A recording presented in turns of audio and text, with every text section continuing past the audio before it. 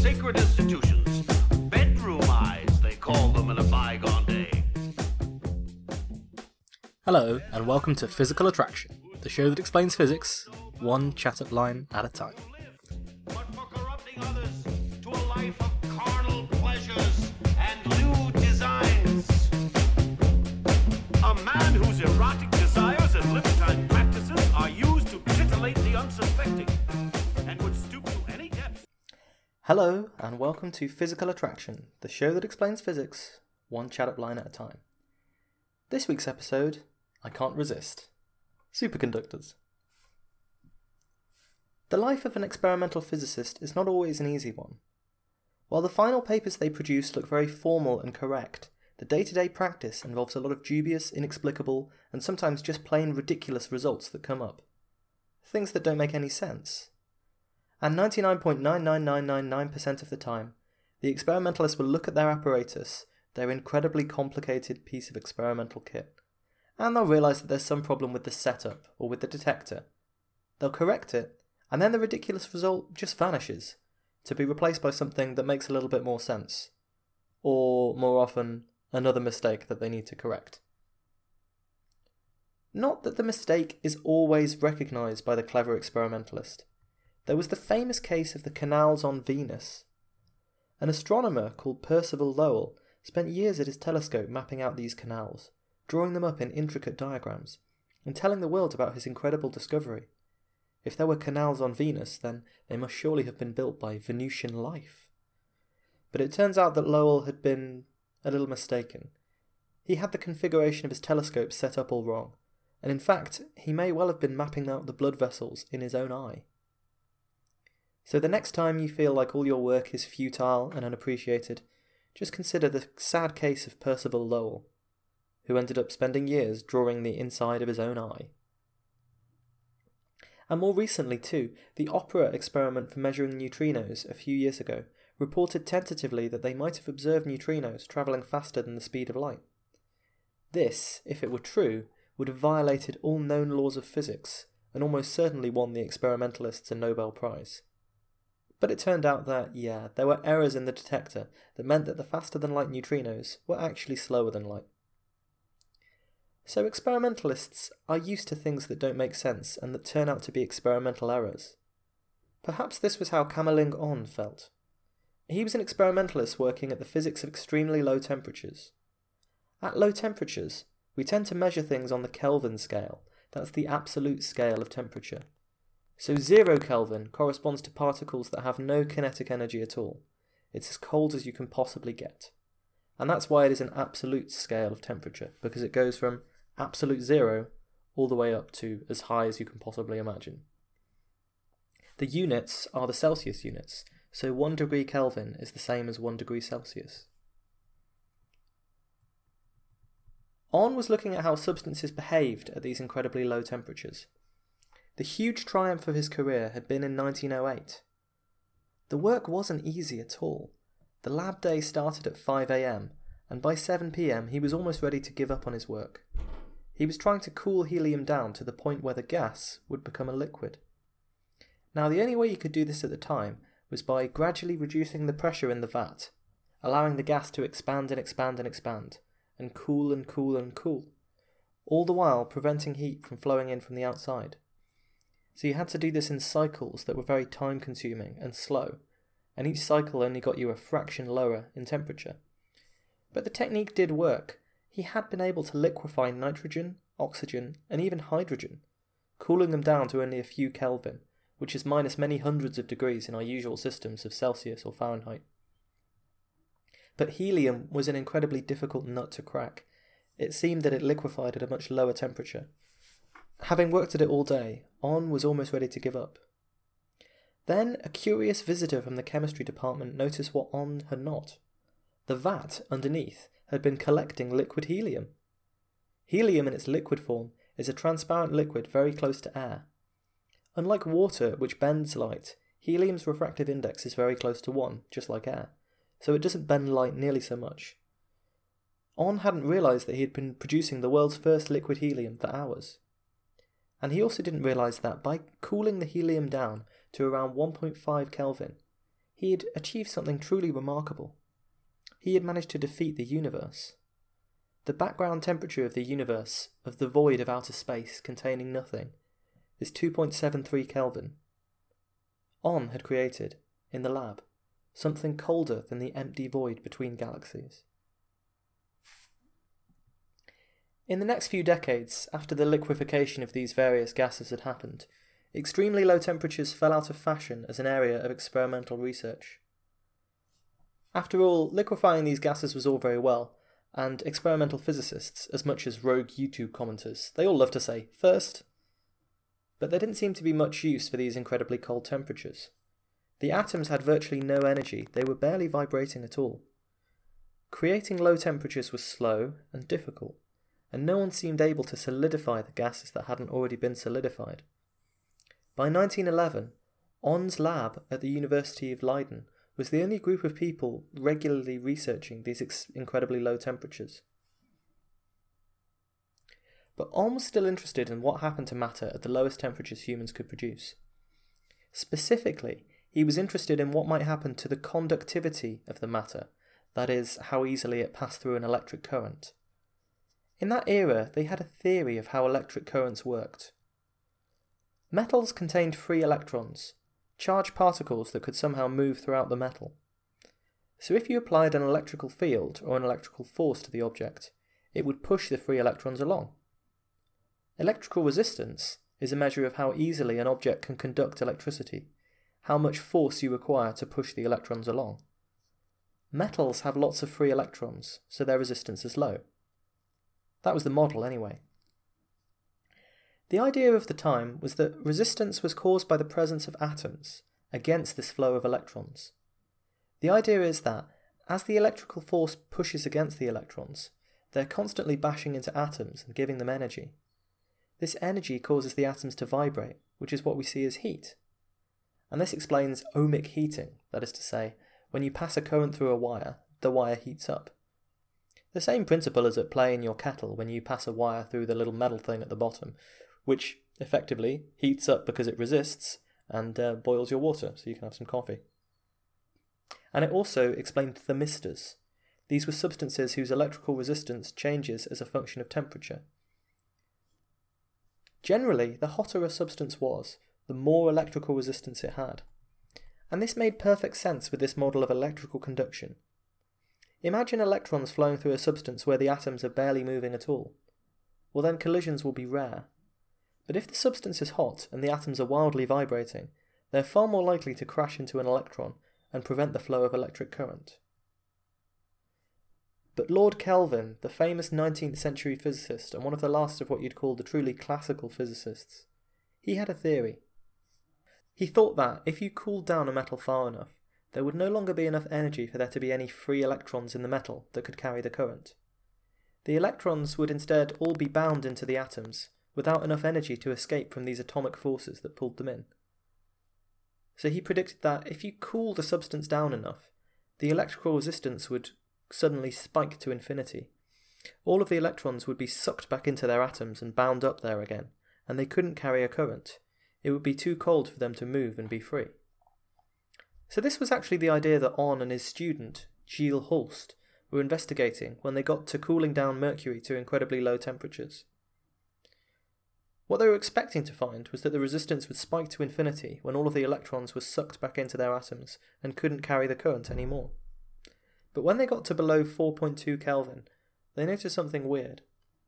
Instead of spiking to infinity, the resistance had suddenly dropped to zero. So On, the classic experimental physicist, assumed that there was a short circuit in his device. He was hunting around for the source of the short circuit. He was probably just about ready to scrap the experiment altogether when something strange happened. A lab assistant, tasked with keeping the temperature below 4.2 Kelvin, had dozed off, and the temperature accidentally rose slightly above 4.2 Kelvin, and suddenly the electrical resistance of mercury had reappeared. This showed that the resistance measuring kit wasn't broken. It could still measure a resistance. It was just that below the temperature of 4.2 Kelvin, the resistance seemed to drop to zero. Quite by accident, the team had discovered superconductivity. This was a bizarre finding. When you cooled down mercury to a cold enough temperature, the electrical resistance suddenly became 0. Not just some very small value, that you might expect if the atoms aren't vibrating very much, but precisely 0. It wasn't a straight line down towards 0, it was a sudden drop at this critical temperature. This meant that if you put a current into the superconducting loop, it would continue flowing forever. On tried it, and the current never seemed to diminish with time, as you'd expect when it lost energy to electrical resistance. And so he was able to show that, to within the best measurements they could make, the resistance was indeed 0. It wasn't a mistake. Not only was superconductivity the exact opposite of what On had expected to find, but he quickly realised that it had all kinds of exciting implications. For a start, a current that could flow forever without losing any energy. Could this mean transmission of power with no losses in the cables? Electrical current was already being transmitted across the Western world, but reducing these losses to 0 would save a huge amount of money. What's more, a superconducting wire where the current never ever diminished. It would act as a perfect store of electrical energy. Unlike batteries, which degrade and become unusable over time, if the resistance was truly 0, you could return to the superconductor in 1 billion years and find that same old current flowing through it. Energy could be captured and stored indefinitely. But there were even more exciting prospects. With no resistance, you could pass a huge current through the superconducting wire. The laws of electromagnetism tell us that when you pass a current through a coil of wire, it produces a magnetic field. With these superconductors, On thought, you could produce huge magnetic fields of incredible power. You could use them to levitate trains off the tracks and produce astonishing, almost frictionless accelerations. The transport system could be revolutionized. Perhaps in the future, these superconductors would allow people to lift incredible weights very efficiently. And every single power generator in the world operates on the following principle. You use something to spin a turbine that turns a coil of wire in a magnetic field. Turning the coil of wire in the magnetic field generates a voltage, which we use to generate power. This is the principle behind electrical generation. The difference between coal, nuclear, hydroelectric, etc. is really just how you get the turbine spinning. If superconductors and these powerful magnetic fields could be used in power plants, perhaps they could generate more electricity than ever before. In so many ways, this technology could change the world. And herein lies the beauty and the challenge and the fascination with superconductors. Because shortly afterwards, On noticed 2 things about this new phenomenon of superconductivity. If the magnetic field that the superconductors were in got too big, the resistance would suddenly reappear. The superconductivity would vanish as mysteriously as it arose.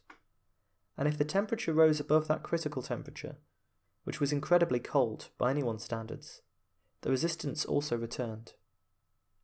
If, to use a superconductor, you'd need to cool it to a temperature close to absolute 0, and ensure that the magnetic field wasn't too high, then all of these miraculous applications would be much more limited. On started to search around for other materials that might exhibit this same property, but conveniently at a higher temperature and for stronger magnetic fields. And in some ways, you could end the story of superconductivity right there, because despite more than a century of effort now, we haven't managed to find that miracle substance that we've dreamed of for so long, a room temperature superconductor, which would revolutionize so many aspects of the modern world. We've found superconductivity in all kinds of different materials, at a variety of different temperatures and magnetic fields, but we've never found that elusive superconductor that works at room temperature. So in some ways you could end the story there, but as ever with physics it's not quite that simple.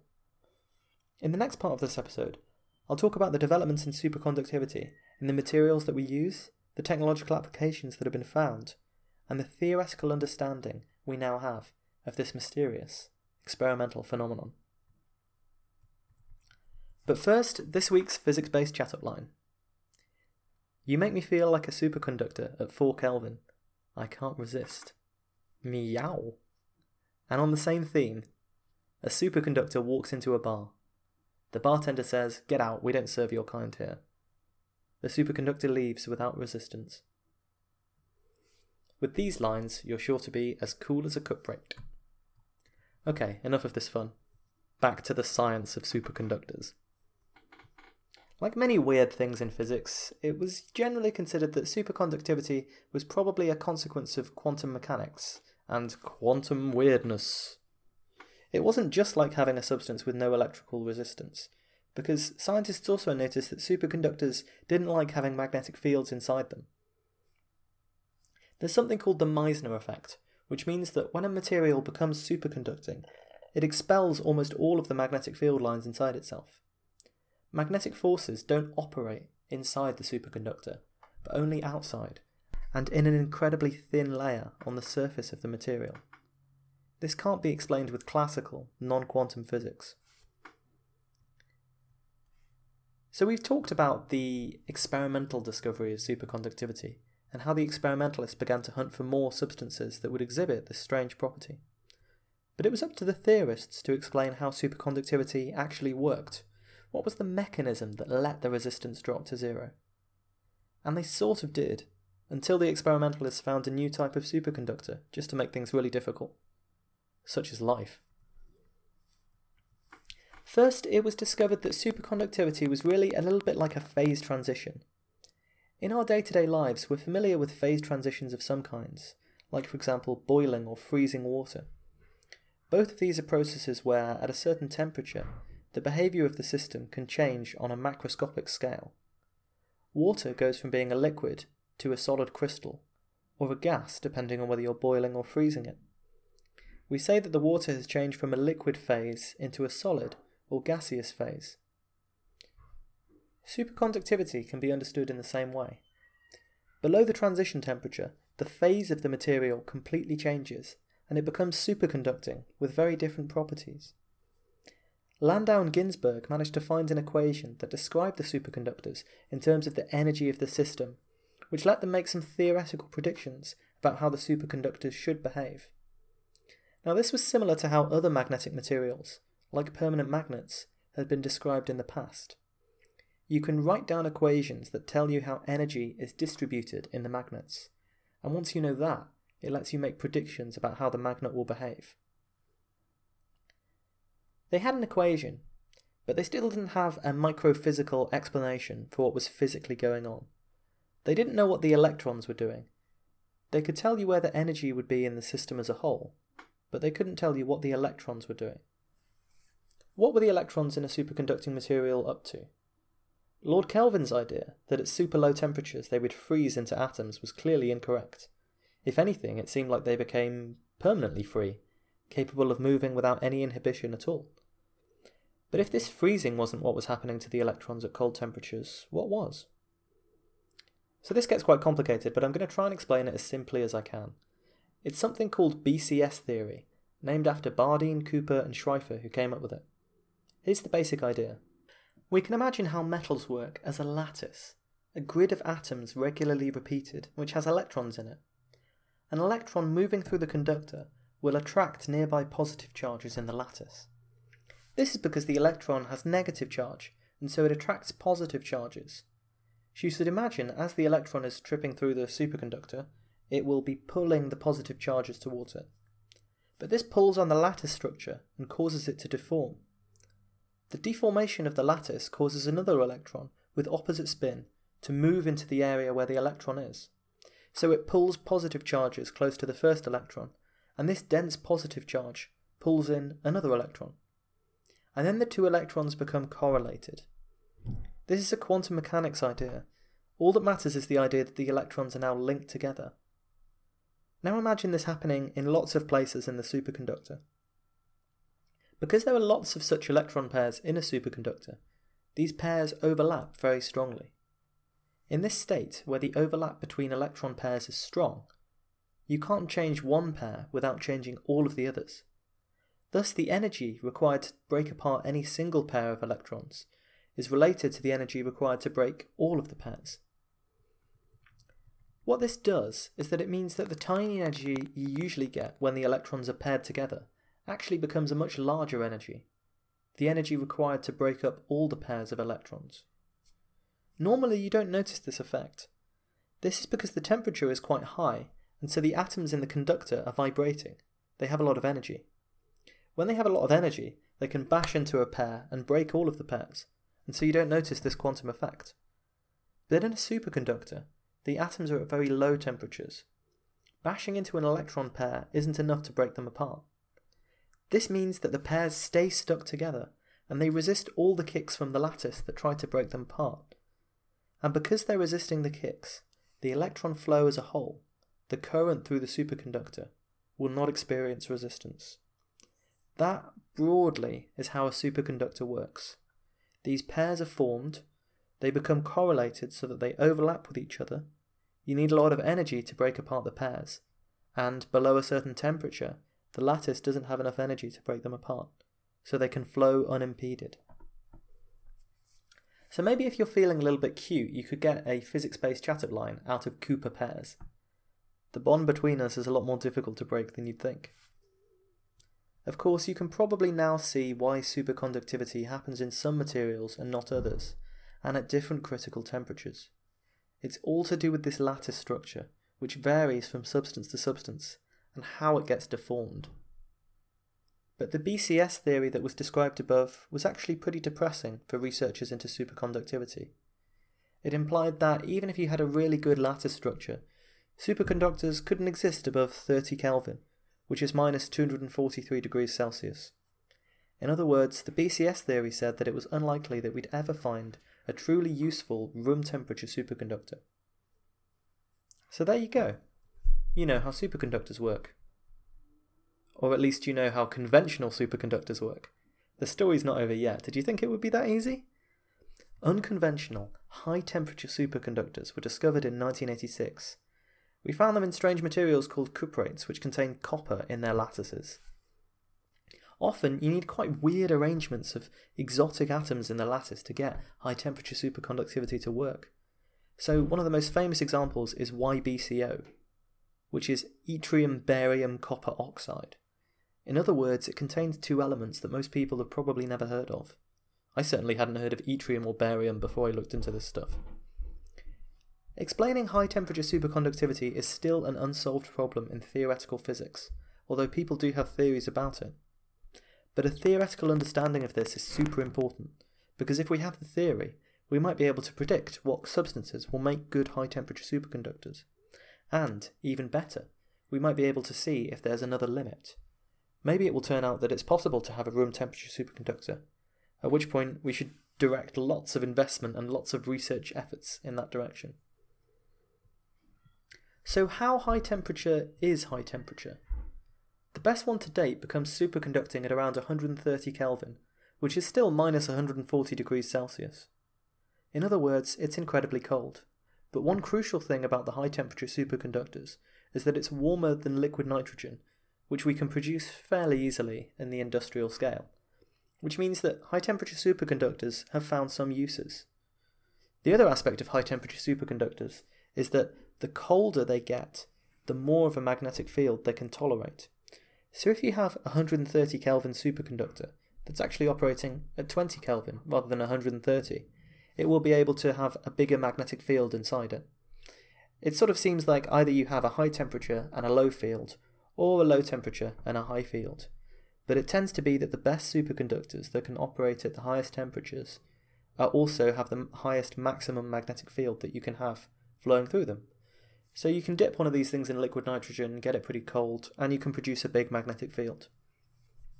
For example, superconducting magnets are used to produce the big magnetic fields at the Large Hadron Collider, which bends those particles into flying around in circles and smashing into each other. Superconducting magnets are used in the experimental fusion reactor, JET, in Oxfordshire, and they will be used at the new one, ITER, in France, when it's completed, whenever they get around to finishing that. An episode on nuclear fusion shortly, I think. They're also used in MRI and NMR scanners, which you may have had some experience with in a medical environment. And superconducting magnets have been used to levitate frogs, in a display which won the Ig Nobel Prize a few years ago. Superconductivity is still a very active area of research. Just in 2014, some German physicists discovered they could make a superconductor by bombarding a substance with lasers. No need to cool it down at all. Unfortunately, the material only remains superconducting for a few milliseconds, so the effect isn't really useful yet, but it's still being investigated. We all know that a room temperature superconductor, or one that can work at a decent range of temperatures, could change the world. Change the way we think about transporting and storing energy, how we think about transporting people and objects, and how we generate our power. That marvellous, mad experimental result from 1911 continues to confound, mystify, and excite physicists to this day. There is no question that superconductors are still ridiculously cool. Thanks for listening to this episode of Physical Attraction. If you've enjoyed it, please tell as many people as possible about it. Think about yourself as being an electron in part of a Cooper pair. You've got to entangle them into the web of the show. And of course, the more listeners we have, the more likely it is that I become incredibly famous and wealthy. And when that happens, I'll give you a little kickback for helping us. You can follow the show on Twitter at PhysicsPod. You can visit us online at www.physicspodcast.com.